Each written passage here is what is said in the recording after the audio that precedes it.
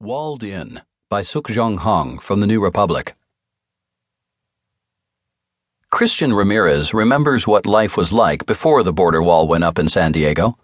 Growing up in San Isidro, a neighborhood on the city's southwestern corner, he regularly crossed into Mexico to pick up tacos and bring them back for picnics at Friendship Park, a small coastal area bisected by the border. But after September 11, 2001, new security measures fortified the border wall and extended the